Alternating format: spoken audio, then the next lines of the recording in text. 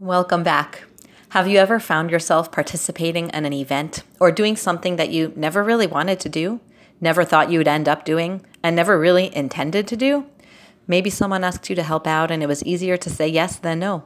Maybe your friends pressured you to help. However it happened, you wound up in a situation where you felt uncomfortable or inauthentic.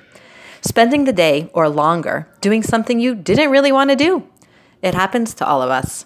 Yet this week's Parsha has a prescription for how to avoid that and live the life you truly want. And it begins with a vision. Re'eh, anochi nosein lifnechem hayom, bracha uklala. See, I am setting before you today blessing and curse.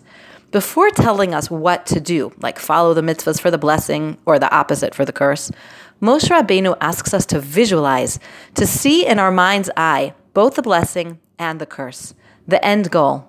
The Torah is teaching us here a powerful method of visualizing our goals. The very act of sitting down quietly, looking inwards, and seeing the goal we hope to attain is the most crucial and first step to attaining it. When we know clearly where we want to end up, it's much easier and clearer for us to determine what to do and what not to do, which of course is the follow-up to Re'eh in our Parsha. Es habracha asher tishmeu el mitzvos Hashem Elokechem, and a little farther, v'haklala im lo tishmeu, the blessing that you will listen to the mitzvahs of Hashem your God, and the curse if you will not listen to the commandments of Hashem your God. First, we have to Re'eh, visualize our goal. Then we figure out the steps of how to get there. When it comes to parenting, this is one of the most profound things a mother can do for her children. Sometimes a mother just goes with the flow for her child, doing what everyone around her is doing. Whatever your community norm is, that's what you do. But every now and then, a child with a different, unique neshama comes along, and every now and then, different, unique circumstances, like a pandemic, come along, which give us pause and force us to stop and not parent by rote, but to think about what are our goals. I hear from many women who are trying to figure out what to do with their children next year.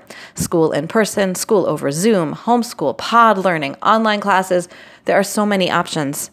Yet before looking at the options, before thinking about the how-tos, which workbook, which Rebbe, our Parsha is reminding us to look at the bigger goal. Once we visualize our goals, then figuring out how to is much simpler. But trying to figure out what to do before we know where we want to go leads us to situations where we feel stuck doing something we never wanted to do.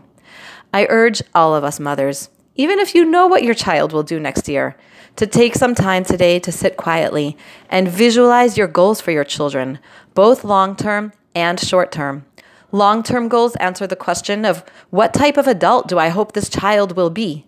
And short-term goals answer the question of what do I hope for this child's growth and development this year? Think both in terms of skills, for example, begin to read Rashi, and concepts. I want my child to feel capable and intelligent. I want him to develop a sense of responsibility or empathy. You can also include physical goals. I'd like him to spend time in nature, to bike, to learn to swim. Once we have our goals clearly visualized, we will be able to make decisions that are true to our goals, and we will be well on the path to their fulfillment. If we begin by clarifying our goals, we'll find it so much easier to make the decisions we need to make for our children, as they will be steps on the path to a beautiful future, instead of situations we've fallen into without forethought. First, Re'eh, see the goal, and then Asher Tishmeu, work on how to attain it. Have a wonderful day.